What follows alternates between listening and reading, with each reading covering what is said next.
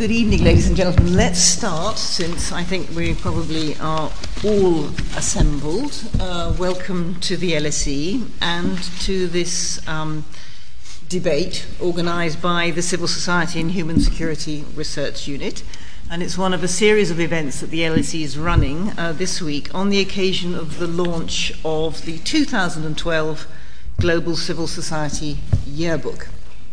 And I have been told to say that you can buy a copy outside or you can buy a copy online, so please do so. Before we get going, I should just remind you that we are being recorded, and that should you wish to send a tweet, positive ones only please, #LSE Alternatives is the way to do that. The title of this evening's discussion is Moving Beyond the Diktat. There is an alternative. And so this is going to be a positive and upbeat discussion this evening. We are enormously privileged to have three writers, activists, thinkers, people who seriously engaged on the question of what the alternative or alternatives might be. Before I introduce them, I should say that my name is Henrietta Moore, and I am the William Wise Chair of Social Anthropology at Cambridge, and also have a very long-standing relationship with the London School of Economics. Let me start first of all by introducing on my left Robin Murray, who is an industrial economist, a pioneer of the free trade movement.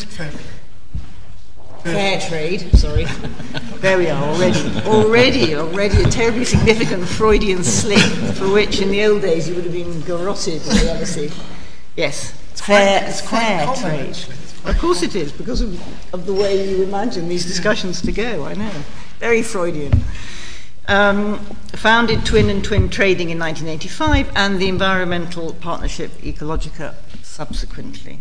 And then immediately on my right, Gavan Titley, lecturer in media in the National University of Ireland, Maynooth, co-author of The Crises of Multiculturalism, Racism in a Neoliberal Age, and a very regular contributor to The Guardian. Many of you may have read Gavan's articles. And on my extreme right, Hilary Wainwright, founder, editor of Red Pepper, independent magazine of the Green and Radical Left, and research director of the New Politics programme at the Transnational Institute. And so we're here to discuss the fact that our political masters believe that there are no alternatives to austerity. We're asking a number of questions, including why has this idea that there is no alternative taken such a grip on people's imaginations, and particularly those who drive economic policy and government. And beyond that, what might the alternatives to this way of thinking be? Our speakers are going to speak for between 15 and 20 minutes. We are then going to have a debate with all of you. So please get ready now, thinking of what your questions are. It would be great if they addressed what the speakers said, but you can prepare your own carefully, which you've been preparing for a week, and deliver that, if you wish, briefly. So to start the discussion, Robin, could I welcome you to begin, please?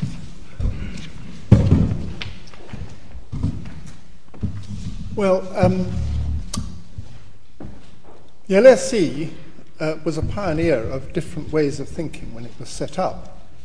In a certain similar period, with enormous political activity and uncertainty about how things should go. And that's what LSE really, they were pioneers.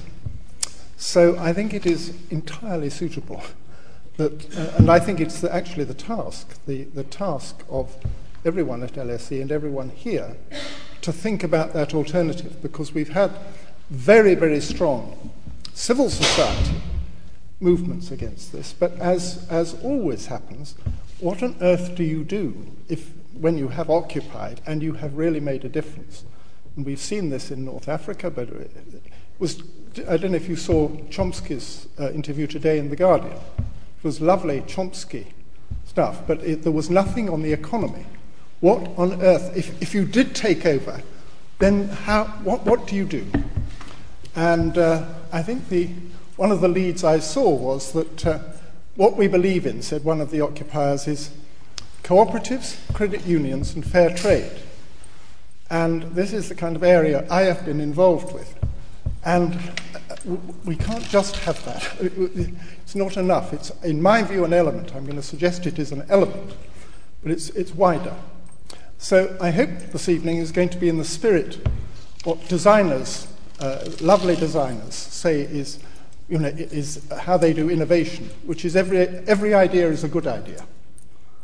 And one throws them out, and then you can discard the ones. But we are at a point, I think, where we're almost in a prison, or a conceptual prison, which is also a political prison, about which way to go. So the current axis is between cutting the deficit and growth. That's the way the political argument is going. But when it comes to growth, what does that mean? I'm glad to say at last it's about investment, and sometimes investment in infrastructure. That's taken about 2 years to get going, and always at this period this is a key issue. But what infrastructure? What kind of investment? Do we just want the old train to chug along the next time? Anything that can, as it were, hold its own? Does it come up? And I think the Occupy movement say that this is not nearly enough. So what I want to say is, I want to talk about three things. One is what Vince Cable said is we utterly lack strategy. And the second is what kind of institutions would be appropriate for that. And the third is how on earth do we pay for it? Those are three of the topics. So I'm going to throw out my ideas in relation to that. Now, as far as strategy is concerned, it's tended to be what we might call on the supply side, which is which industry do we back, or sometimes even which firm in the old days, or which sector, or which thing that seems to be important, like education or ideas and intellectuals and so on. How should we encourage this? Without a sense that I'm now speaking about Britain. We are here, and we are actually, have been, in a certain sense, a declining economy. How would we actually hold our own? Or are we going to be, as Carlotta said, Perez said the other day, marginalized? And that also has to come in, that this is not just, we're not in a closed economy, we're in an open one. How could we find a place? You see, in the 19th century, we led the way, and we first of all had textiles, and then we had railways, and then we were ruling the world. But we actually missed out on the next lot, which was steel and chemicals. We couldn't get round to it. And the thing that we did keep on, and still keep on, is finance. Finance and the ideas of all imperialist powers, which is free trade and the free economy. That's what all empires encourage, because that allows them to cash in their strength.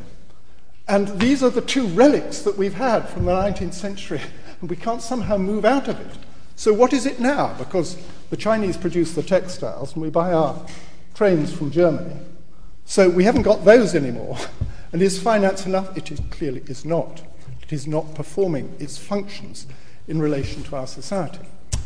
So on strategy, I think that now we have moved from an era when, in the 20th century, economies of scale were significant, to one where economies of system are the important ones.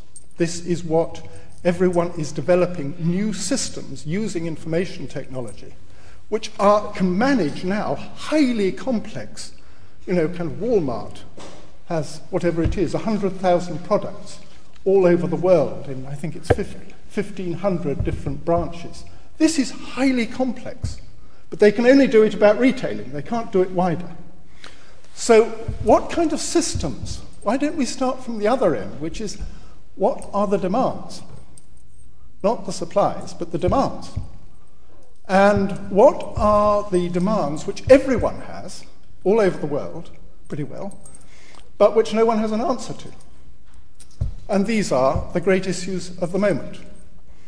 So we have climate change and all those little subdivisions of it, from energy to transport to water to waste and resource use and consumption. All those are things which people are really wondering, how on earth are we going to do this? Now, that's the first big issue that everyone has to agree is a world problem. So if we could find an answer to this, Then we've got, if you like, a set of, because what it's like Lego. We're going to borrow from this, that, and the other in order to put together a system which can actually deliver on this. Not private, public, and this, that, and the other. We're going to choose whatever is relevant around that particular problem. The second I would call health and social care, which is that we've moved into a period, as far as healthcare is concerned, where chronic disease is the problem, not taking out, putting a stent in your heart valve. That we've sorted, let alone sorting out typhoid or whatever. Those ones have been sorted, but how do you treat afterwards? How do you treat the epidemic, as the doctors say, in diabetes or in obesity? These are ones which everyone I know in the medical profession do not know how on earth to deal with them. Okay, let's have that one up there. It's not just that, but it's care, not only care of people when they're young and when they're going through these various crises in midlife, but elder care. I went the other day to a meeting on social innovation in Asia, and there were the Chinese saying that this was one of the major problems. They did not know how they were, because if you're destroying the structures, the social structures which have done this in the past, then there's nothing to take over from them. So there's a second big issue. And the third one is what we might call education and training, but it is the development of capacities, not just technical ones, but human ones, which have become much more important, and are linked to the fourth area, which I'd like to suggest tonight, which is, we might call it meaning. I was going to put culture, but it's the Maslow point. But if you look at the Maslow, Maslow has been, twisted and kind of de-lifed by its use in constant marketing things about going from the basic food up to meaning, up all some of you may have seen the Maslow hierarchy. If you read Maslow's original stuff, it's wonderful stuff. He's a psychologist who said, look, instead of studying why people are ill, why don't we study the people who are well? Let's look at them and see what makes it.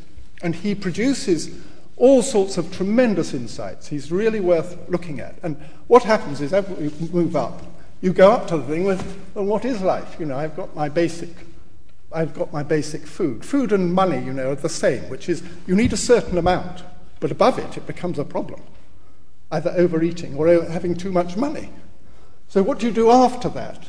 And you can see that in the advanced societies, this is actually what is happening. And culture is the sphere where all this is being played out, shaped, formed, debated, aspired to. And this, I would suggest, is now a global and a universal issue. So, why don't we start with them and then put our Lego together to see what we can make of it? Okay, so which bits of Lego are important? What are the institutions? Well, there's plenty going on in the market, some of which is very helpful and some of which is the opposite of helpful, where actually the market is driving these issues, unfortunately, making them worse rather than better. So it's not going from the state in kind of new labourist way, from the state to the market.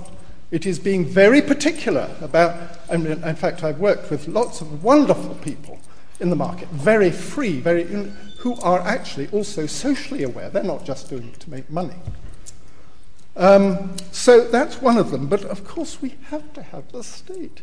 The way in which the state has been kind of hollowed out and reconceived in kind of, I think, isn't it amazing that utilitarianism still survives 200 years later and is sweeping the world and has really leached out any sense of ethic and what the state, the 19th century sense of the state stands for. And if we're now looking at it from the point of view of international competition, the only people who kind of run down the state are the people who are in the strongest position. Every other, if you look at late 19th century, everyone who was, couldn't think, oh God, the British got there first, they all brought in the state, either for protection or to move this or to move that. Of course, you've got to have, if you've got a system, you've got to have someone who is, if you like, the orchestrator of the whole thing. And there will be battles over that, but this is our battle, which is how to, I am told on the way here tonight by someone who's talking to Ed Miliband, this is exactly what he wants to do, is to somehow conceive of this kind, what are the things that we aspire to, which we could put together. So you've got to have the state and a lot of bits of institution there. If you think now, China, Singapore, South Korea, Germany, all of them have very strong, very clear states. And we have got to have a renewed state in which people who work in the state believe in the state, in the ethic, and represent ethics within the state, including pay and a whole set of other things which counter, of course, the utilitarian element. People kind of trying to, I've worked in many bits of the state. Of course you find that. But the driving ethic has to be different. The second part, which has been given very little proper attention, except by anthropologists, this is where the anthropologists are absolutely crucial, is what I will call the civil economy. All this work is on global civil society and its great role. The piece I've written here is on what I call the global civil economy, because in the last 30 years there has been an astonishing reappearance of an economy which was very strong in the 19th century. And it was strong in the 19th century because it was a reaction to what Polanyi called a period of market utopianism, when they tried to enforce in the same way the kind of policies that we've been experiencing now.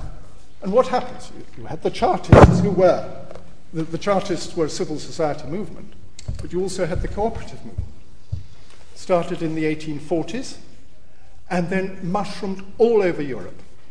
By the 1890s, the co-op in Britain, the co-op group of co-ops, was the largest corporation in the world, which is something. A lot of that was taken over by the state, thanks to the Webbs and others in the LSE. And that played a central role in the 20th century. But as that began to break down in the 1980s, you got a resurgence of the civil economy. You can see it in the number of credit unions, in fair trade. As an example, coming out of nothing, I can tell you, when we started it, we didn't start as fair trade. We started with kind of a little, small groups and getting together and saying, couldn't we do something about this with people we knew over in Mexico and so on. But it suddenly has taken off, not because of us, but because it suddenly touched a moment. The number of international NGOs has gone up in 20 years from 5,000 to 55,000. And they're only one little element of this side. And what I'd say about the civil economy, statistics always run behind everything, so we haven't got detailed statistics, but what I'd say is the following. I spent the last 2 years working in the Young Foundation on social innovation. It is just incredible. Day after day, I found I was almost addicted to kind of incredibly inspiring things. You had to have one a day. I had to have a fix a day of some incredible inspirational thing, which was then spread in answer to many of these things that I'm talking about.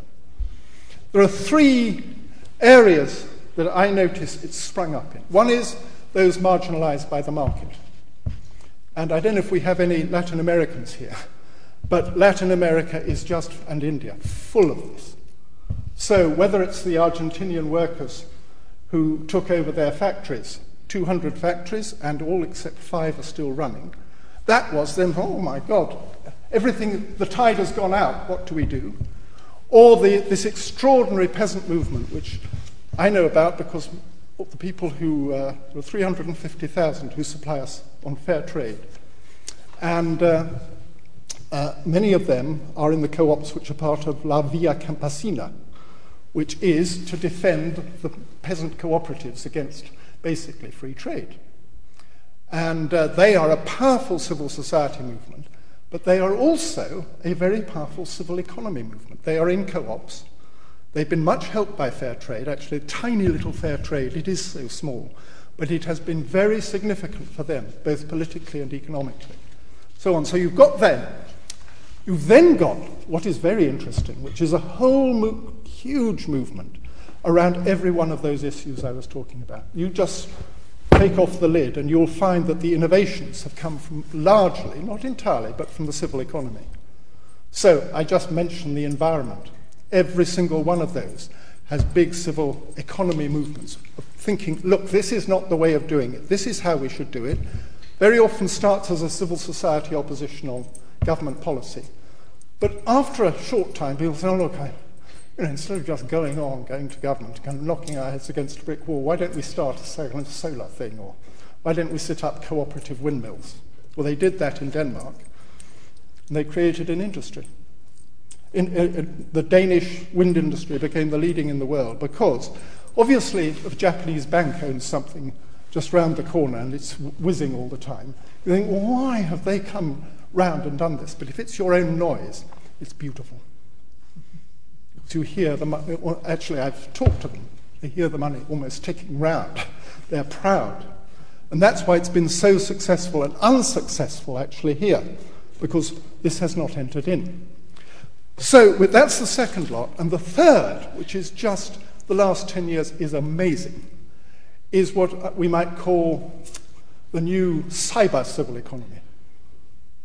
And if we think that, 60% of the world's basic software is based on open source, that is incredible.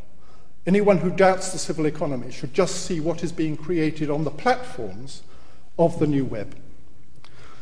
So that, I think, this is local, very often in orientation, but utterly international, informationally and communicationally. Most of these, and there are lots of wonderful examples of everyone in touch with each other, but applying it locally. Now, I want to just briefly go on to my third bit, but to just put as headings, I think SMEs, and particularly family firms, are often quite near to the civil economy and often good allies in our project, and are also very innovative.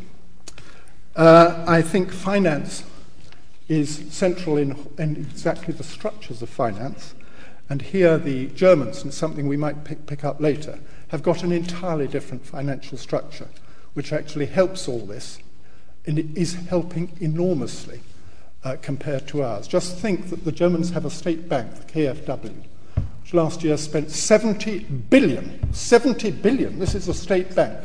And on energy efficiency, which they've been doing in the way I'm talking about, the proposal for a green investment bank is 1 billion from the government. They last year did 23 million, the year before 25 billion euros. This is now serious, and the Germans are applying their seriousness to the thing I'm talking about. And lastly, there are a whole lot of intermediaries. Now, because I've only got 2 or 3 minutes, I just want to list, under the heading of finance, and to encourage us all to think freely, we've got to have we have got to be so innovative on how we finance this. That is the demand. So my list will, just to give us, this is the 100. Don't quibble if I've got it wrong, but just add another 10. But this is how we should think about it. We're doing like this. We should be entrepreneurial. We should think just like a business. How do I raise the cash? How do I do this? How can I use my assets to make money? Well, the first is you have public corporations that make money. Instead of kind of keeping them down and saying you mustn't think, not at all. The Germans have always, at one stage, it was the majority of their public revenue came from their public things, and that's what they would do. They would make money on them in order to reduce the amount of tax. And we have got many assets that we are not using. Mariana Mazzucato gives many examples where actually the state has contributed to new information technology but gets nothing back. That's number one. Number two, hypothecation. The BBC, which incidentally should be allowed, this is one of our great assets, should be allowed to expand, not cut back. We have something which is so strong there. And they should be able to make money, and not only lower the license fee through their money, but indeed make so much that they can actually hand some of it on, or indeed use it to encourage others who feed into them, including culture. I think we could have a health utility, which to promote what is called public health, which everyone talks about, but has only 1% of health expenditure.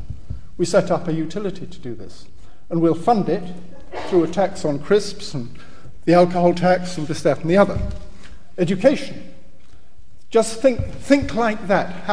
This is another of our wonderful assets that Britain has got. How do we expand it, not cut it back? This is incredible, the current policy of cutting back what we're doing. We can have transport paid by congestion charges. We can have local banks. We can have what I call founders' rent, which is getting some of the rent from land through development trusts, or indeed, if you're building a railway, let's have the land on both sides, which is what the US railways were funded by. We can have trusts, which are a form of voluntary taxation, which incidentally was used in Bogota in the 10 years ago. We can aim to drive down living costs through the way in which we charge and produce. The energy efficiency will lower energy prices for everyone. We can have employment policies through introducing a second currency. Perhaps I'll finish here by just saying that one of the interesting proposals for Greece at the moment is that they have both the euro and the drachma. Now try this for Ireland, which is the punt as well as the euro. And what the drachma would do was to create an economy, and some of your tax will come in drachma. You'll earn some of it in drachma, and you can pay part in drachma and part in euros. And it will then allow you to employ all those people who want to work for the things that need to be done within our strategic perspective. Then you begin to be in business. Thank you very much. So the potential of the civil economy, new financial mechanisms, new methods of payment. So now we turn to Gavan to hear about what is happening in Ireland and the discourse of austerity there. I have a slidey.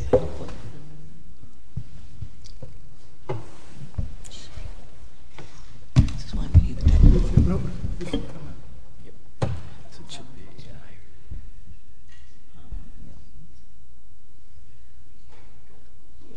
Perfect. Okay, happy May Day, everybody. Not to contradict the chair, but that might be as upbeat and positive as it gets, at least for a while in this talk, until my stirring and uplifting conclusion. What I'd like to talk or discuss today for a while is to look at what's happening currently in Europe, to put some current political developments in Europe in context, before moving on to my main subject, which is looking at rapidly shifting and emerging forms of resistance to austerity politics in Ireland. And one thing which I think has been very central in international coverage of the Eurozone crisis is that Ireland has been kind of paraded as the model pupil for austerity by the IMF and the ECB. And government strategy, in fact, has very much depended on this kind of semiotic capital as well, to present themselves as the model pupil and to differentiate themselves from more troublesome southern neighbours. And for several reasons, accelerated over the last few months, that strategy, I think, and general social and political acquiescence with austerity is beginning to be withdrawn. And what I want to concentrate on in this talk is to look at how that might happen. And that when we talk about alternatives, it's not just the rational proposition of alternatives, but also looking at what moment do agreed diagnoses of the problem emerge on which alternatives and alternative political and transformative projects can be based. Now, when it comes to the development of credible policy alternatives and programmes, I'm really the hewer of wood and the carrier of water on this panel. As the chair mentioned, my academic activities lie elsewhere, and I really came to, if you like, activism and analysis around what was happening in Ireland because, along with many other journalists and activists and academics, I spent a lot of time shaking my skinny fist at the way in which the crisis was mediated in Ireland and the way in which there was a lack of investigation of the social consequences of austerity and a lack of a really meaningful analytical approach to looking at the crisis in Ireland in an international context. And it's that kind of media activism that I've written about in the yearbook.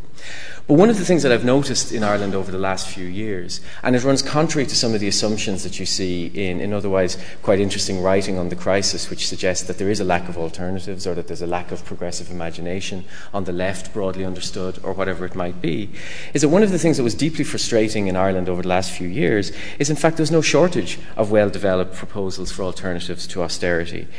Be it if we just limit ourselves, for example, to thinking about what trade union economists have been proposing, independent think tanks, a significant range of community groups, and in relation to, for example, a role for the state, there have been several well-developed and well-costed proposals over the last few years for looking at the need to repudiate unsecured bondholders, to use state reserves to invest in infrastructural projects and job creation, to use the recapitalisation of the banks to bring speculative investment under control, and if you like, to create a banking sector adequate to a small country, to enact more efficient taxation of wealth and corporate profits and so forth. There's been no end of such ideas. In fact, in many ways, the crisis has been quite a creative one politically and analytically and in terms of community organisation and civil society action.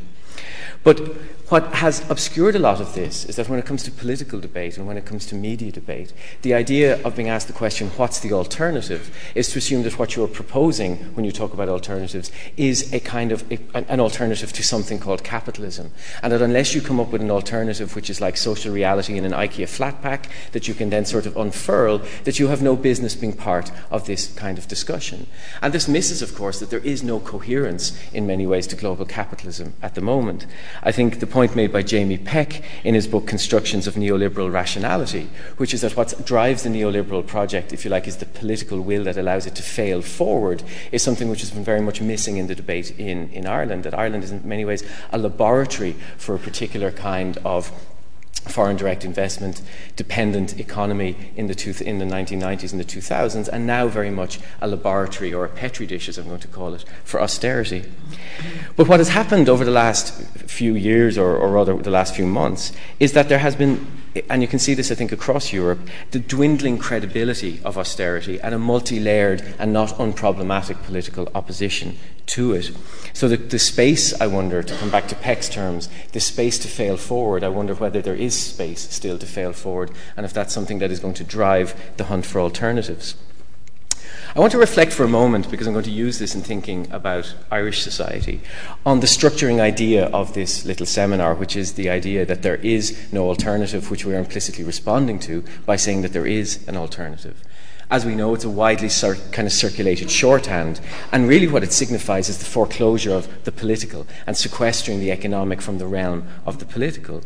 And this sense of it, which is very post-political, very triumphalist, this kind of end-of-history sense, is a very dominant accent for the idea of there is no alternative.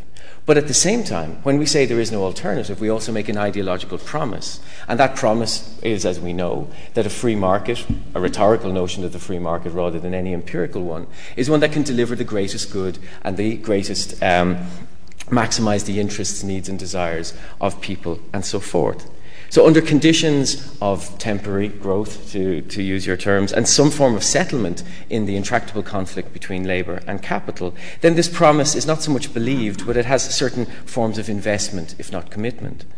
What is happening in Europe under particular conditions of this crisis, the speed of the destruction, the severity of the underlying causes, is that what I think is happening with this notion of TINA is that it's taking on a third dimension, that of threat. And it's the unfurling of that threat in Ireland over the last months which I think has galvanised political opposition, and that's what I want to look at. And maybe we can talk more about what's happening in the Eurozone later on in the discussion, because I think that is the extension of the kinds of threats which have been made in the periphery, if you like, to the kind of emergency federalism that we see in the fiscal compact, and the way in which the kind of oversight, soft colonial oversight in the periphery is being extended, if you like, to constitutional measures in the Eurozone core, which is starting to feed a lot of this multi-layered and multifaceted political opposition to it. And it's something I think that brings us back to the question of getting beyond the diktat, depending not only on alternatives, but on working on the diagnoses and understandings of the crisis that will also allow us over the next years to combat the kind of populist narratives and racializing explanations of the far right, who are also, of course, making a lot of political capital from the current crisis. So it's with those kind of introductory comments that I want to change a slide for a start, and turn a little bit so that all of what I just said there was under the heading of, are we witnessing the hubris of austerity politics, which we can come back to later on. Okay, here we are. So, one of the media cliches of the crisis is to look at Ireland as a laboratory for austerity. In other words, to see how far you can suck demand out of the economy, to what extent you can cut and slash public investment, cut and slash social welfare, to what extent unemployment is tolerable before you get some kind of political backlash. And in that sense, the notion of it as a laboratory for austerity is a very useful metaphor. From another vantage point, of course, it's been held up not just as a laboratory of what's possible, but as a laboratory of passivity. And we were talking about this beforehand with Robin, who was pointing to the map in the yearbook here, which looks at activity, global civil society events relating to austerity measures in 2011, and which mentions one large march, a trade union march, which was held on 27th November 2010, which, as many trade union marches at the moment amount to walking people to the top of the hill and walking them back down before they got too radicalised and expected too much from this little outing.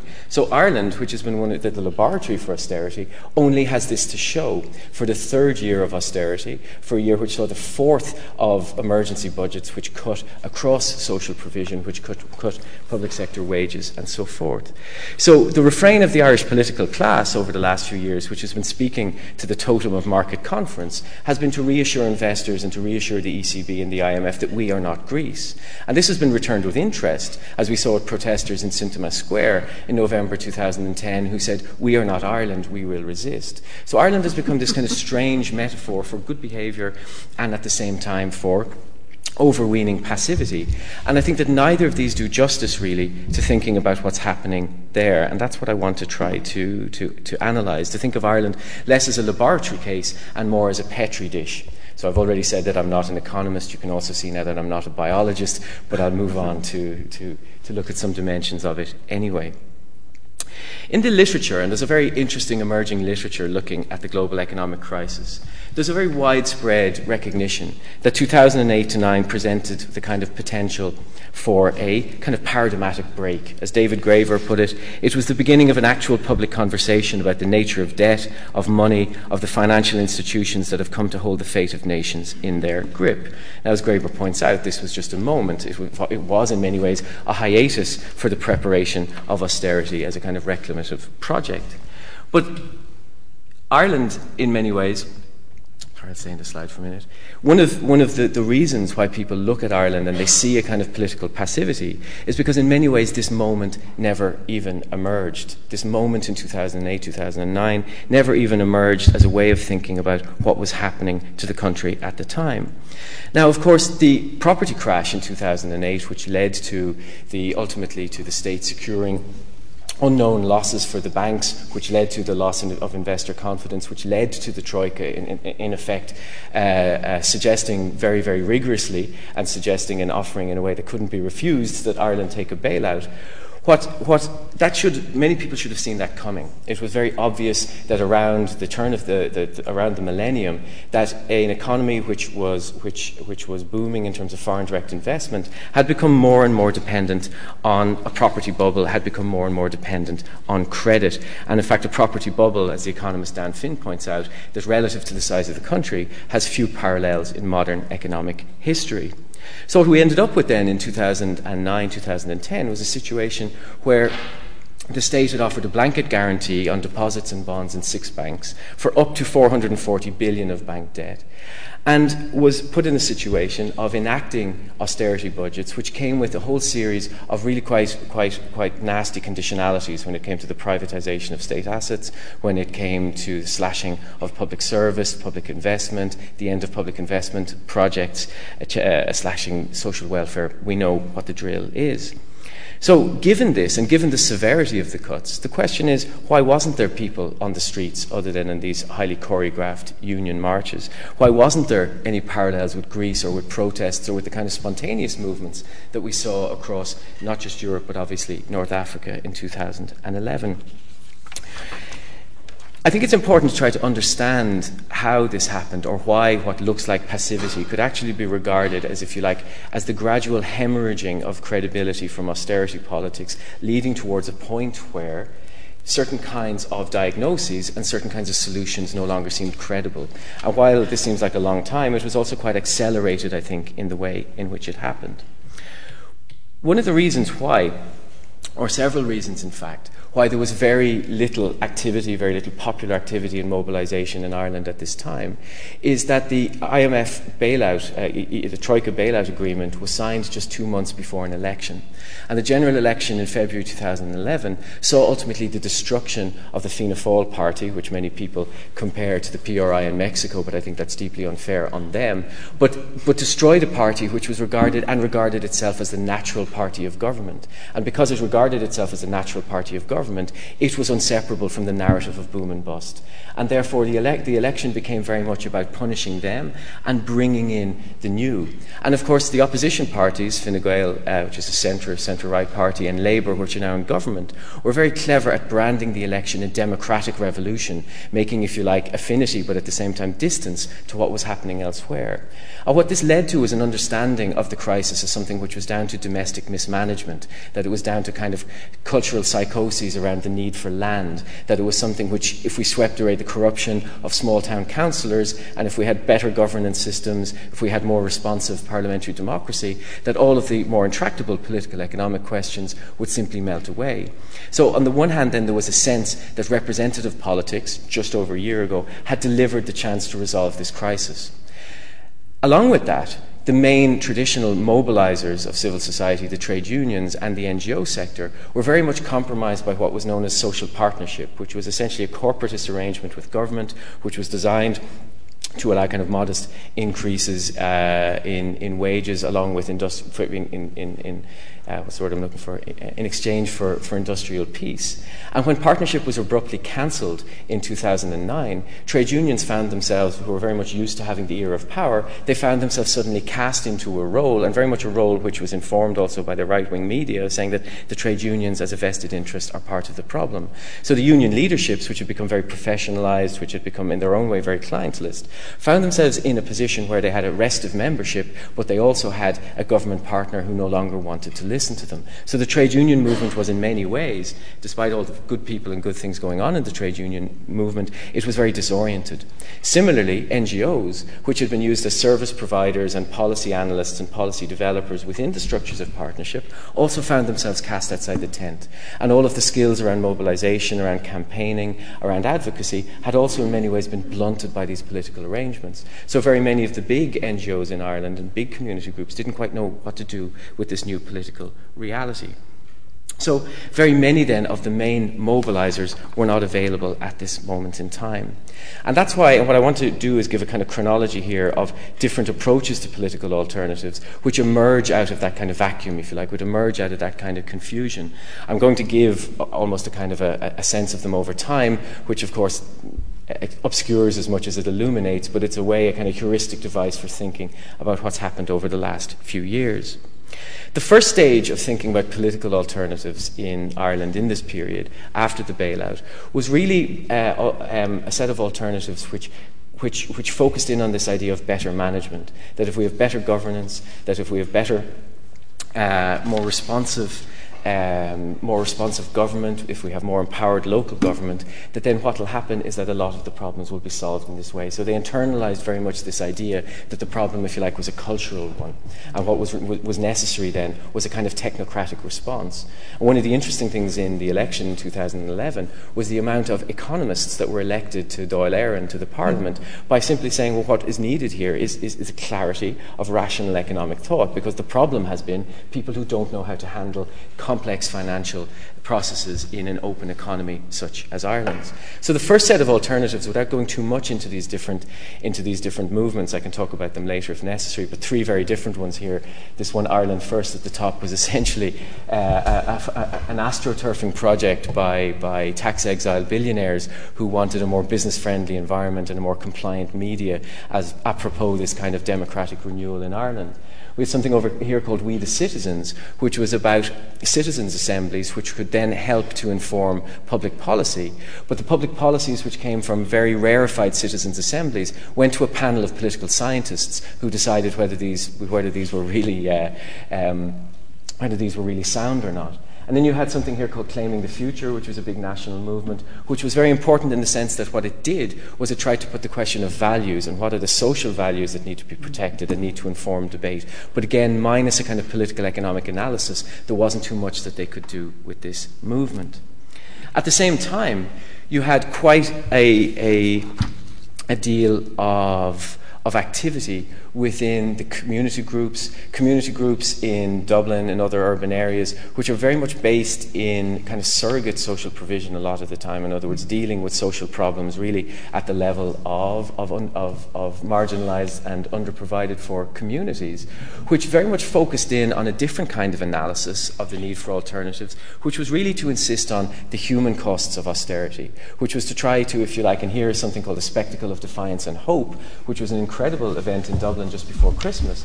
But one of the reasons for the resort to spectacle, of course, was because a spectacle was an attempt to engage in the fact that in terms of awareness, in terms of public attention, in terms of the mediated understanding of the crisis, there was very little represented and very little reflected of the actual costs of what was going on in different communities. So I know one community activist involved in this who said that around that time he went to a meeting which was being held for groups who were putting together different aspects of the protest, where one of the men at the meeting told him that because he had a particular breathing condition, he normally got 3 bottles of oxygen a week from the health service, and now because of cutbacks he could only have 2. So as he pithily put it, the Troika have asked me to breathe less for Ireland. So what they were really trying to get at was the fact, if you like, that austerity is not just something which can be discussed theoretically, it actually has social costs, and those social costs, because they're not biddable, if you like, to certain ways of representing the crisis and talking about solutions, were simply for the most part absent from the public sphere.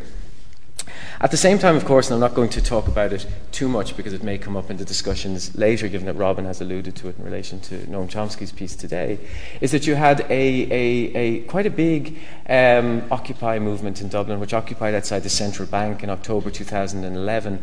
And what was interesting about it, I think, was, we could talk in detail about the nature of the Occupy movement, but unlike other Occupy movements which were galvanised by 2 factors in many ways, one was by the hostility of the state and by the police, another was because of their relationships with, for example, organised labour, the Occupy movement in Dublin was never really regarded as a threat, but it was cleared one night just before St. Patrick's Day, because it wouldn't be nice in the global spectacle of St. Patrick's Day to have this kind of evidence of dissent on the streets. So that kind of global sense of market confidence and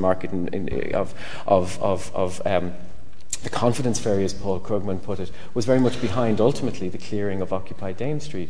But while it lasted, there was a lot of interesting things going on in it. And I think what's been important about it is, first of all, its refusal, its sense that we are occupying space to show that there's an incompatibility between capitalism in this conjuncture and people. I mean, ultimately, that's what was being communicated.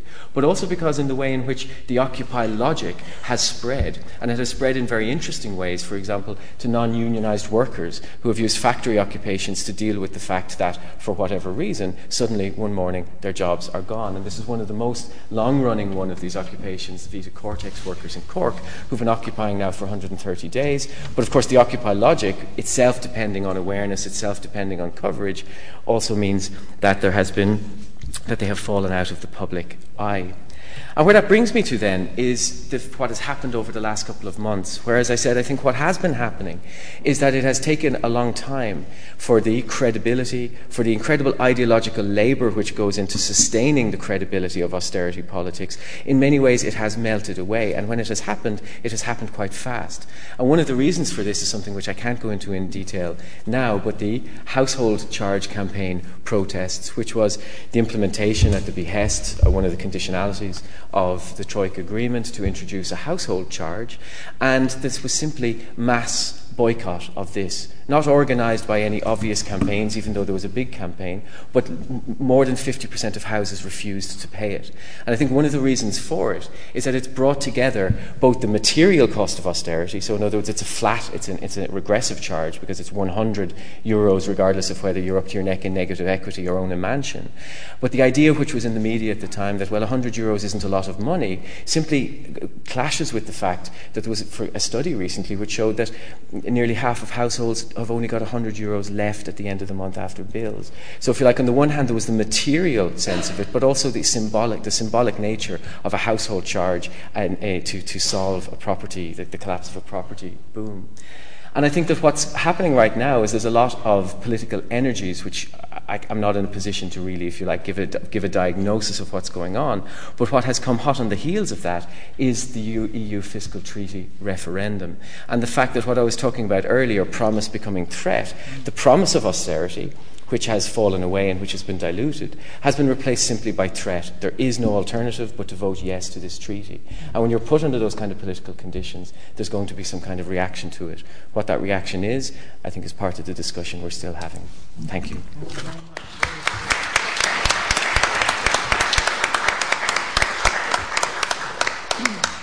So the credibility of austerity measures is waning. 19 billion of austerity cuts in the United Kingdom has only cut the deficit by 9 billion.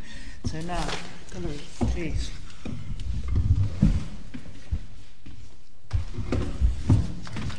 Thanks. Well, it's great to be here. And I'm going to talk about the civil society and the state and also economics and democracy. But I'll just say something about the LSE, because Robin said something about how the Fabian tradition led to a certain kind of displacement of the cooperative tradition. But I was just thinking about how, in a way, and I'm going to be a little bit critical of the Fabian tradition, but on the other hand, I feel a huge admiration for Beatrice Webb, because in a way, she made a mega contribution to civil society. You know, I don't know how she did it, but she managed to both create the LSE and the New Statesman.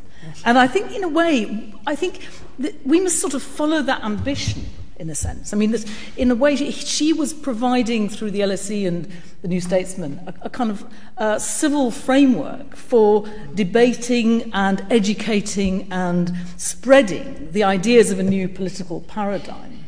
And I think, we can see that developing with Occupy, with Indignados, but also that goes back to traditions that probably began in the late 60s and 70s. And in a way, if we want to have a real impact, we've got to sort of get away from this idea that civil society somehow means the margins. Mm-hmm. And we've got to think big about the institutions of civil society. So I sometimes dream about Red Pepper helping to form a kind of school. And in a way, Mary's work and the centre that she's been now established and worked for before, created before, has been exactly of that ambition. I was just reading in bed the other morning the Civil Society yearbook in proof, and just thinking about this 10 years of documenting, not just documenting in an academic sense, but in this civil servant idea of providing a resource that's then really useful and confidence building for civil society across the world. So in that sort of spirit of the ambitions of civil society,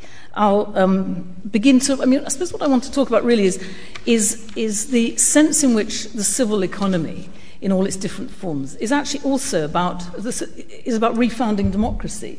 That sort of link between democracy and economics is fundamental and is really what I want to talk about. And just to sort of emphasize that, I was talking to some people I've been working with in Brazil, the great pioneers of participatory budgeting, really trying to open up the kind of financial black box of government, local government, and subject that to both transparency but then popular involvement, and I and many other people have been quite sort of excited about that. But we were talking about economics and the importance of a sort of politics of production, and she said, yes, that was the problem with participatory democracy. It actually lacked really any connection to economics beyond the running of the budget. So even the kind of things that Robin and I did at the Greater London Council, which was, a long time ago and, was abolished by Mrs. Thatcher, but partly because it did link economics with politics.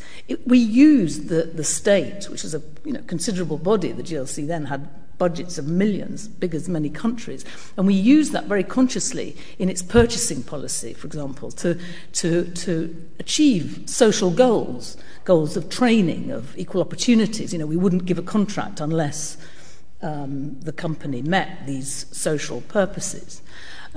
So what I want to first start with, just to kind of remind ourselves of the kind of state of politics, but also the significance of alternatives that are emerging. I don't know if people kind of were shocked the other morning when the Hansard Society report on political engagement was reported, which described how, I think, interest in politics had declined from 58 last year, which was pretty bad, to 42% of the population having any interest in politics, which was a sort of all-time low ever since the Hansard Society began this audit, which is about 10 years ago. That 30% say they definitely won't vote. Only under 50% in the sort of early 40s said they would vote. So you've got that kind of disengagement from mainstream politics, which in a certain sense is to do probably with a feeling of powerlessness and what difference will voting and engagement in mainstream politics make. But then on the other hand, you have, as all the speakers have described, the kind of new activism symbolised by Occupy. And Gavin talks about the sort of ritual of the demonstration.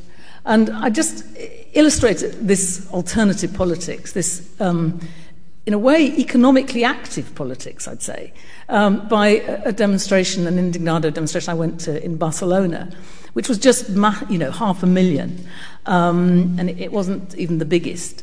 And it ended not with speeches by trade union leaders or political leaders. It ended with people planting a garden, planting a sort of vegetable garden. It also ended with people occupying houses, occupying empty houses, occupying an empty hospital.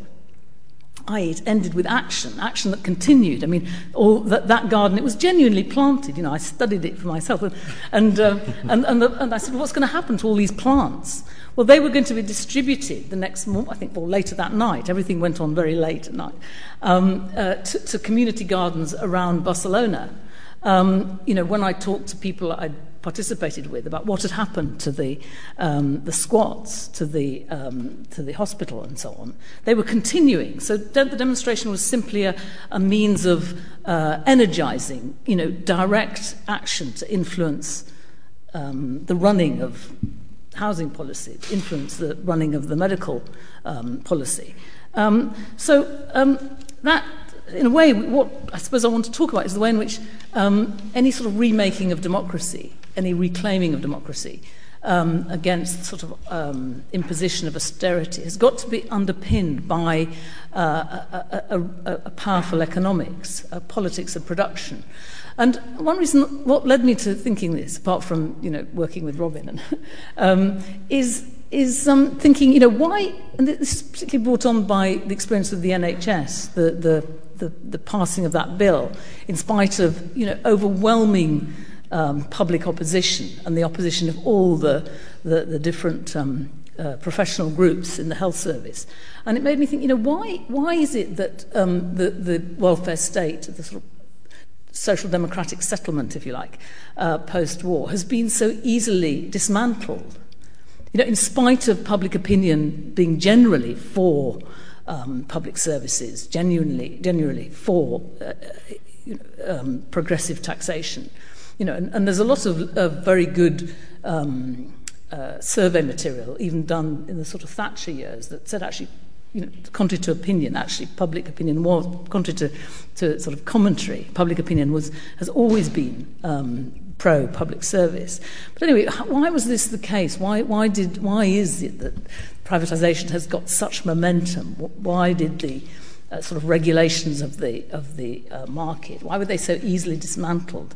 And sort of thinking about it and looking into it a bit, my basic argument is twofold. It's because social democratic parties never had a real politics of production, that in a way they always relied on the private sector to generate the wealth that they then redistributed through the welfare state and so on. They treated production as, in a way, kind of neutral, not something to engage in directly.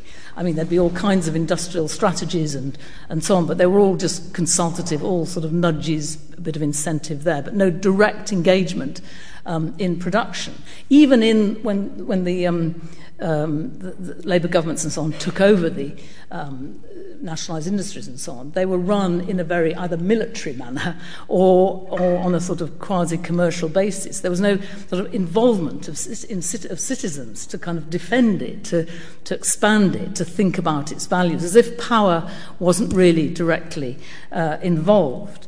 And in a sense, what's happened, this financialisation that Gavin describes very vividly, in a sense, was driven effectively by production, by corporations who kind of moved capital out of production into finance, which brought much greater returns. And Labour governments were sort of constantly vulnerable to a kind of, on one hand, a sort of blackmail. If you do anything radical, I mean, this happened when there was an attempt at a radical industrial policy, all these corporations will go, which actually is a longer discussion, but I don't think it is true. You know, corporations need markets, they've got to invest somewhere, and the kind of markets that European countries offer are a major attraction. Or they were sort of vulnerable to corporate capture, which is in a way what's happened with the NHS. You know, McKinsey, basically, the huge, big private consultants have basically occupied the health department. And so what's the kind of alternative to this? How do we overcome this? Because the other dimension to that, which is where I'd be a bit critical of Beatrice Webb, is that, in a way, social democratic parties never really fully recognised the potential ally they had within production. You know, they always, in the end, relied on private management for information, for changing the direction of production in any way to meet government policy. And in the end, private management wasn't going to ultimately comply. But actually, what Labour potentially had was all the knowledgeable workers, designers, technicians, at every single level. You know, if you think about the unions in their heyday, they would bring together workers with skills at every single level. If those workers had been treated as not just wage earners, not just voters, not just sources of funds for the party, not just narrowly workers, but actually as knowing producers, there was the basis there for a different kind of politics of production. I mean, it was tried to some extent, but not powerfully enough, and in the end, the sort of interests of finance in the city sort of overrode those kinds of experiments. But similarly, with the public services, the involvement of citizens, the treatment of users of public services, again, as knowing users who could, again, be a source of insight, innovation. I mean, in a sense, the public sector was always vulnerable to the accusation of not having a mechanism of innovation, and therefore the market was sort of brought on as the only dynamic of innovation, whereas actually a detailed democracy, not democracy just in a kind of vague participatory way, but an actual detailed production democracy, sort of producers of public services, could have actually given a real dynamic to the innovation and improvement of the public sector. So that's really where I think we've got to look if we're going to remake democracy. We've got to look at sources of 15 minutes. Oh, you mean that's what I've had? Oh, right, so I've got to, yes. Sorry, I thought I'd gone. So we've got to think, what would a politics of production mean now in a context where the traditional trade union movement have been, pretty marginalised, and Labour's highly fragmented, and so on. I think we do have to think about Labour in a different way. I mean, I suppose I want to think. I mean, if you think, what is it that's in crisis? It's the financial system that's in crisis. People, we still have our capacities to create, to design, to care, whatever it is. So can we use that creative capacity of Labour meaning labour in a very broad sense, not just wage labour, but labour in culture, in the whole, if you think about, Robin talked about the free software movement, there's a huge amount of creative labour going on autonomously from the market and the state. There's labour in the home, there's all labour in care, all kinds of different forms of labour. Could that be a strategic key to how we get out of this mess? And I know I haven't got long, but I think that's what I want to argue for. In a way, I want to argue for a politics which is in a way learning from the Occupy experience, but also learning from the women's movement in the 70s and so on.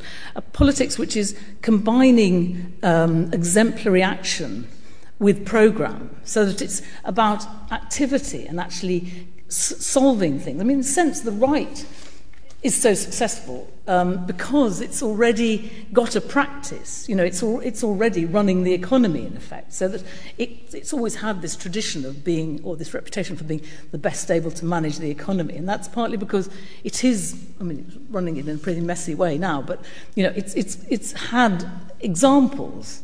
And there's a way in which, you know, we don't engage in actually sort of producing things and using where we do have examples like the NHS. We don't make that central to our politics, so that in a way the experience of occupying housing or the kind of direct action involved in setting up co-ops, I mean, it could be also the basis for political programmes. So political programmes are not sort of abstract documents, but are rooted in, you know, actual experiences, and also those experiences are a source of the ideas for those kinds of programs. I think, you know, also, even if we think about organised labour, I mean, there are lots of experiences now where the trade union movement, it's this peculiar combination of a very conservative body, you know, defending its own interests because it's now, you know, for all its weaknesses, it's still got considerable sort of resources, and that leads it sometimes to be extremely conservative. On the other hand, faced with privatisation, there are now a number of examples internationally, particularly around water, but also around local government, where workers have thought to themselves, well, actually what we're doing is really useful. So they've thought much more about the sort of use value of what they're doing, rather than just, you know, getting better wages, and have resisted privatisation by saying, actually, you know, we know how to run these services better. We know how to save money, but that money goes not to some private company, but actually to improving frontline care for old people or for children, or, you know, high priority care. And that's happened in a number of places around Europe. And I think it's a kind of model of how, if we think about labour beyond just wage labour, beyond just the you know, fight for wages, but actually in terms of the use of that labour, it provides again an alternative sort of economics of alternative politics of production, and therefore a basis for refounding democracy. So I think I must end there. But what I want to talk about then is really pointing to the importance of building on those kinds of experiences, generalising, so that we do need institutions of civil society that are not just about the micro, but are trying to generalise from the micro, because often that's where the innovation is taking place. But we need institutions, forms of research, forms of communication that can generalise from them into the kind of political programmes we need at a national level to back them up, and an international level. Thanks.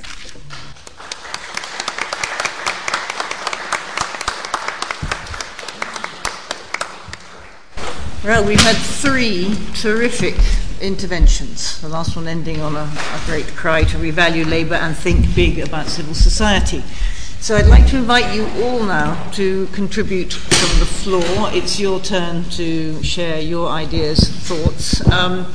We have about 20 minutes, and so the only thing I would urge you to do, since you're being recorded, is please be brief, so that you will give plenty of time for others to join in. And there are microphones, and if you could wait until the microphone gets to you, that would be even better.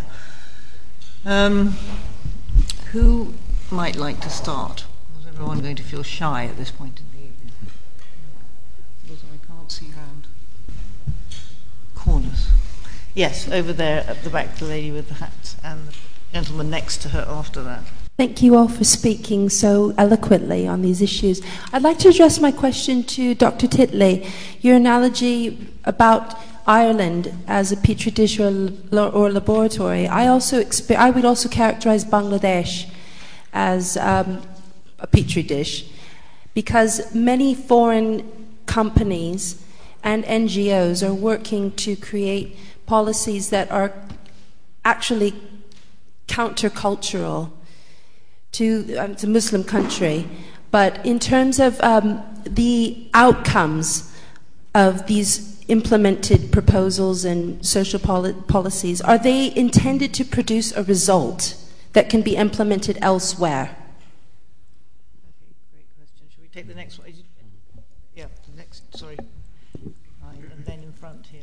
Yeah. How relevant do you think statistics are that show that for a couple of decades after the Second World War, public spending was increasing as a proportion of GDP in both the US and the UK and for I don't know where else.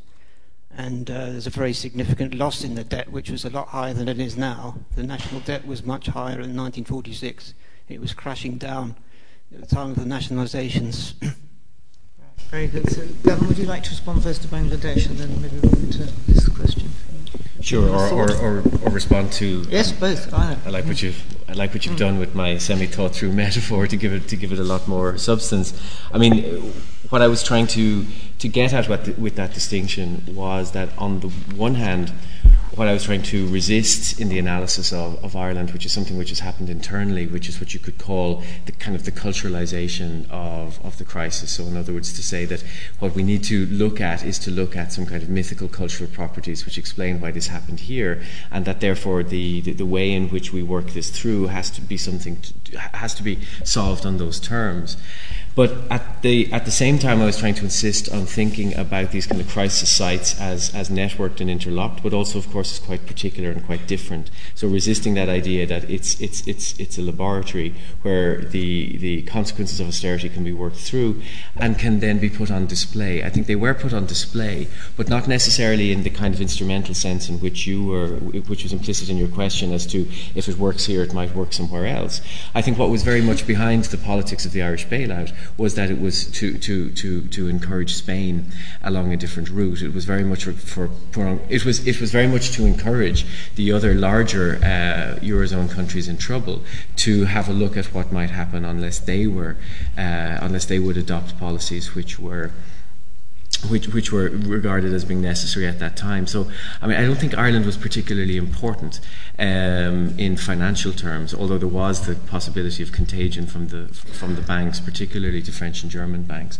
But I think it was very much a political gesture that the bailout was necessary at that time, as much as it was, if you like, an economic one.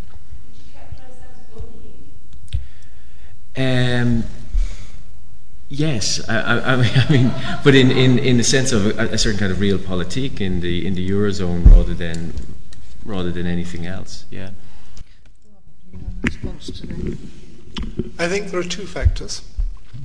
One is that in the golden age, as it were, post-war golden age, was based on mass production and the enormous burst of growth that developed as that. And part of the deal that made that possible was the deal, if you like, with Labour, which is okay. If you join in, if we have a social compact where you're buying into this, then we'll deliver, as it were, the mass production, and that was the post-war deal. And as it developed, particularly when as it were, the steam ran out of mass production, which I would date probably in 1973 for all sorts of reasons, then that became more difficult. If the economy is producing less surplus, there is less to actually deliver on that side of things. And as things got worse, it became, when was it, in the early 80s, a real point of crisis, of social and economic crisis. There's a second point, I think, which those of you who work on public finance would do a great service to everyone else to make much more public which is that national accounting has great difficulty in accounting for public services. And there are wonderful, detailed, geeky articles in statistics journals about how the hell do we do this, because we can't do it in the way that you measure ordinary private spheres. You can't measure output very easily, and also you can't take account, you say they actually have to do it by labour. It's a kind of labour theory of value operates in this sphere. Secondly, you can't take into account labour productivity, which in some of these spheres is very difficult to get the kind of mass production increases of productivity, let's say in social care, that you have in a private mass production sector. And so I first realized this in part of a community movement against the cuts in the early 80s when we went into this, because everything was being cut, and yet we were told, I think it was by first of all a Labour Chancellor and then Thatcher, that we were all having a party on the rates, when actually, in terms of the use value of what was happening, it was the opposite. It was actually, although it was appearing as though it was taking more money, actually in material terms, there were more carpets being produced, but that actually appeared to have a lower value than the number of dinner ladies on the streets. So I think those two elements have perhaps helped to explain some of the points you're making. There's a question here at the front. Yeah, I wanted to ask, well, really not really to ask, but to think about the failures of social democracy, because that's what Hilary was talking about. And I wonder whether it really has to do with the failure to consult workers, or whether it doesn't have to do with a sort of flaw in electoral politics, that somehow technologies of winning elections were developed, which meant that you had to appeal to a tiny group in the middle, and then it mattered to have the sort of hegemonic ideology. And also parties simply became instruments for winning elections rather than sort of areas of debate, so that everywhere social democrats seemed to buy into neoliberalism, which was the huge problem of why we've got to where we have. Do you have a thought on that, Hilary? Do you want her? Yes, I mean, I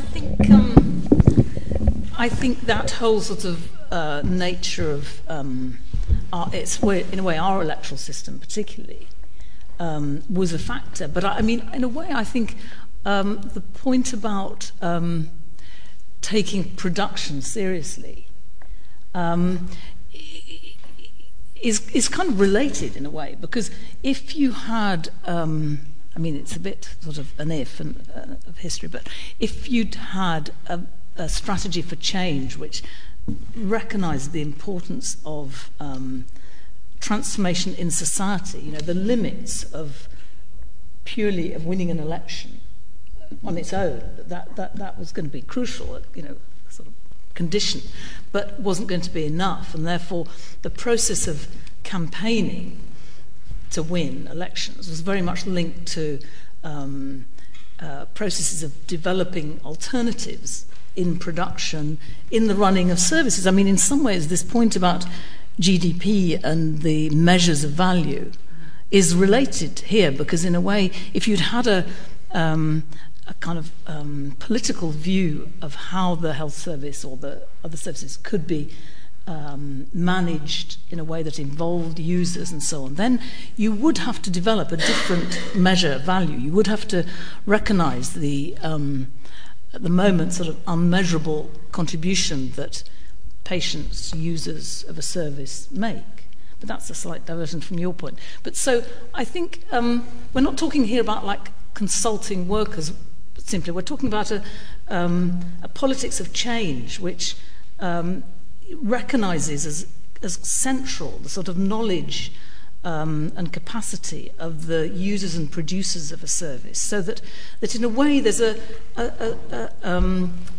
sort of in sync relationship between the sort of values of the welfare state, the values of redistribution, and the values of production. But in a sense, social democracy was always kind of a bit doomed because it was trying to achieve goals that actually were in constant conflict and therefore constantly undermined by the sort of forces of production on whom it depended for the wealth to redistribute. So I wouldn't say it's like the whole explanation or the whole flaw, but I think it's pretty important alongside the sort of narrow electoralism. And it meant that people didn't have a real vested interest in, even in public services. I mean, they had it, enough to sort of say, yes, they supported them, but not a real understanding of how they worked and how they could improve it and therefore answer the sort of Thatcherite sort of market arguments. Yeah. Oh dear, sorry. Just actually two comments. So first of all, the one comment is addressed to Hilary. I'm coming from Germany, from a very different political system and a different political culture. And the first thing when you ask yourself, this rhetorical question, so what is missing or what is not there, the first thing that I said to Mary, well, public sphere is missing, And actually what you expressed or what you described as public opinion against the cuts in terms of the NHS is for me, for instance, not public opinion. These are claims, these are opinions, but actually I think if we talk about this culture here, it's not a public opinion in a traditional sense, because the political culture and the philosophy which is behind everything here is a very different one, which then also links to our concerns, how things are measured and what is measurable, or if things should be measurable, which is of course very different in other political cultures which build on other philosophies.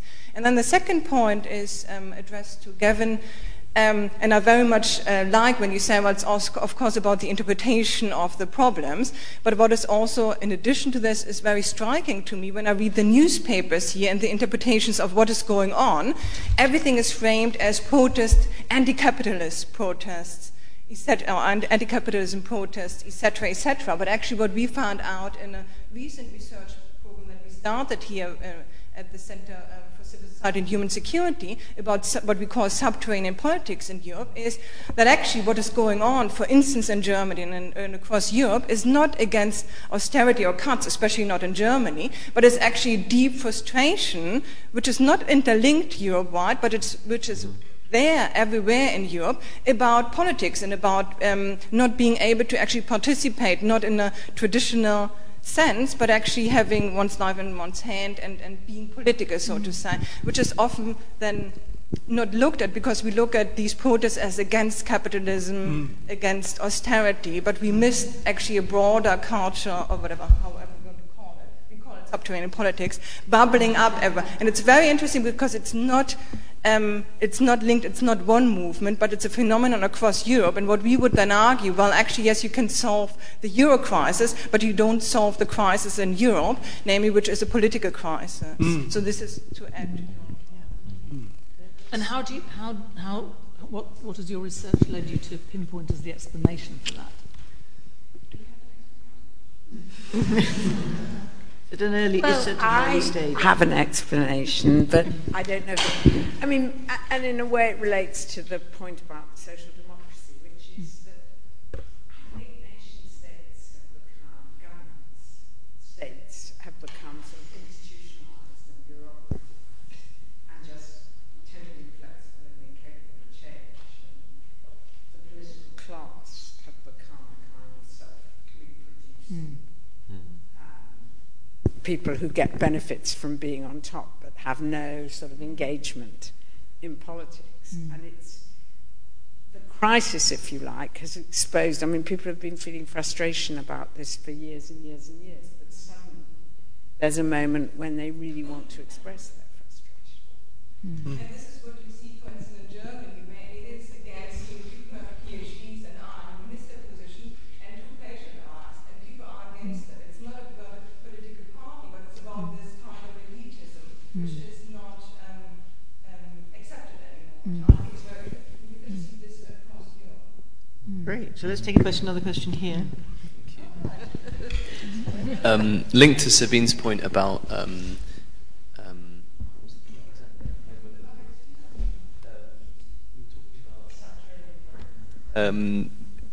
hopefully it will become clear how it's linked. I've forgotten how it's linked. But my question's for Dr. Titley.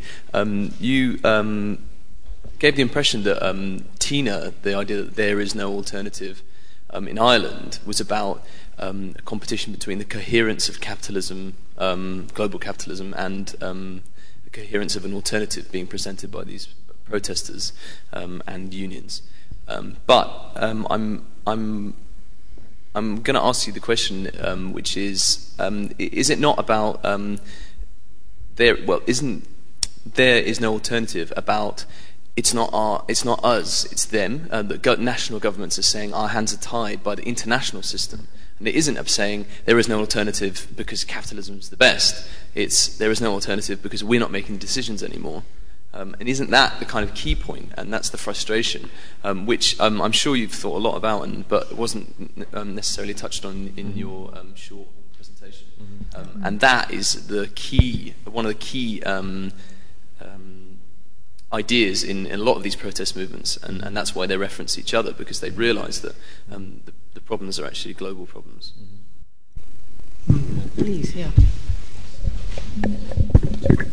Yeah, I mean, I think that's a crucial point, and if I was to add other dimensions, if you like, to these kind of dominant accents, I think that would be a very important one.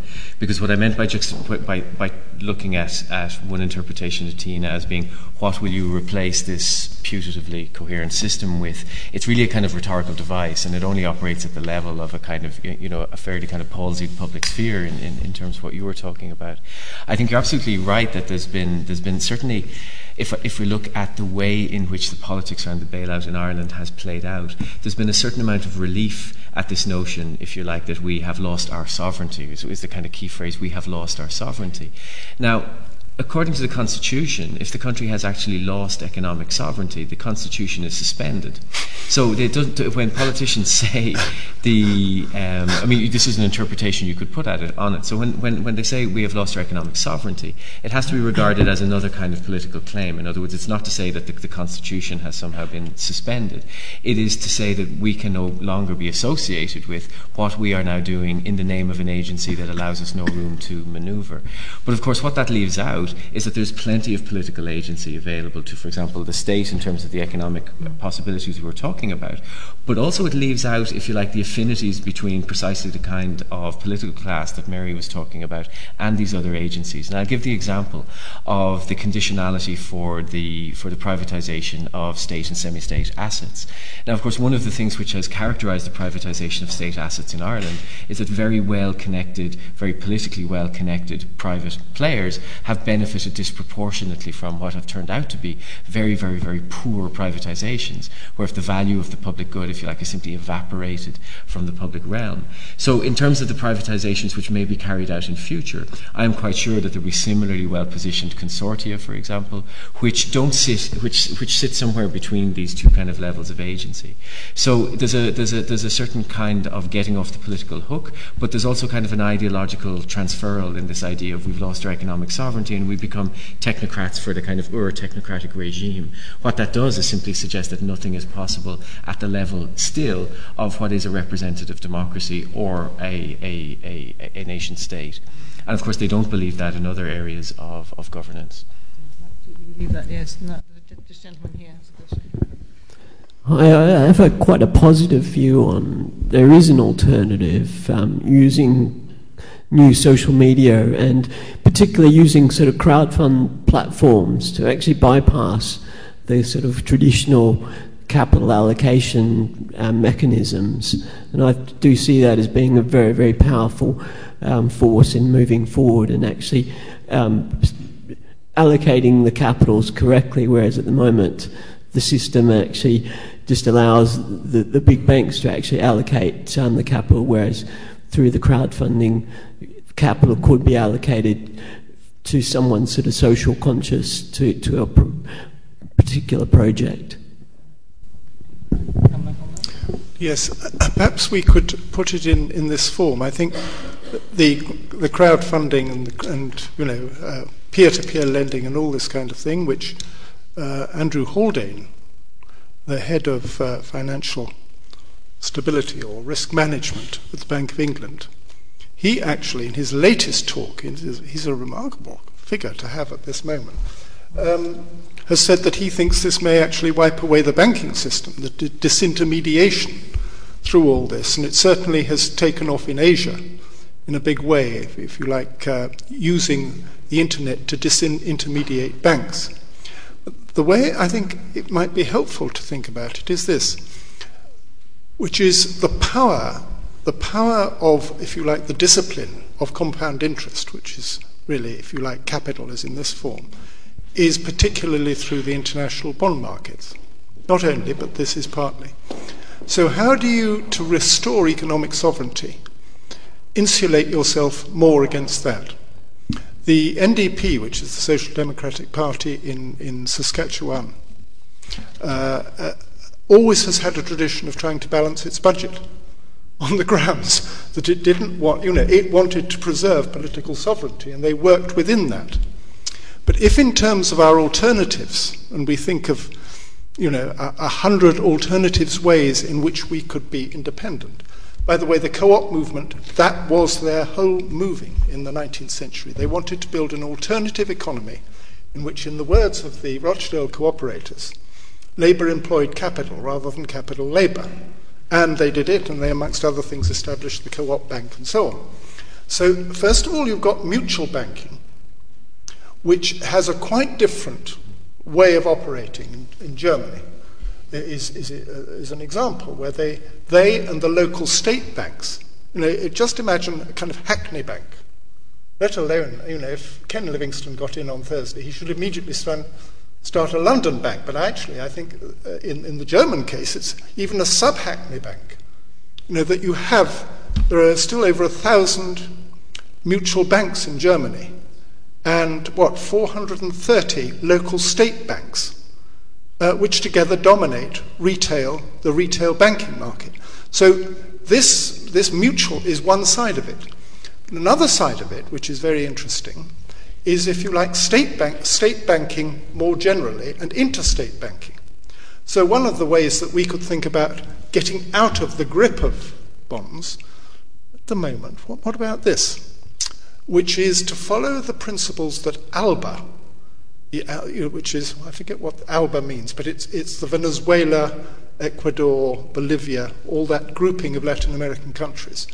They, to our astonishment in fair trade, have taken the principles of fair trade, used the power of the state to say, okay, well, if we're importing coffee, it's going to be at that price because that's what is needed for small coffee producers to survive.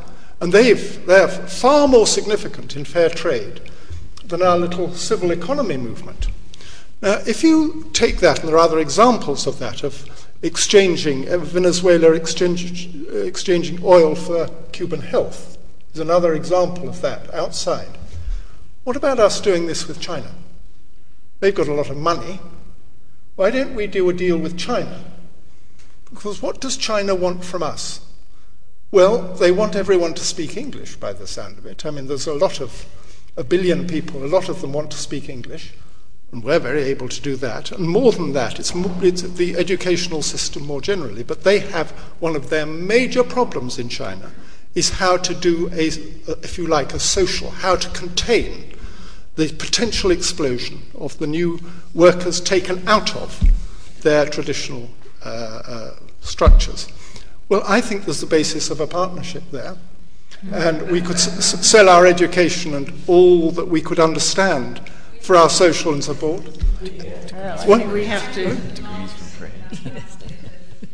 There we are. Well, there we are. And I don't know where that has taken us. And apologies to all of you who would have liked to ask questions. We are out of time and over time. Just before I thank our speakers very much for this wonderful evening, I'd just like to say that there will be another wonderful event of this kind tomorrow called The Politics of Squares with Laurie Penny, an Occupy activist and journalist, Ahmed Nagui, the co-founder of the Council of the Trustees of the Revolution in Egypt, and Helmut Anheuer and Mary Kaldor, Yearbook founding editors, and you're all very welcome to be there. But would you please all join me in thanking Robin Murray, Gavan Titley,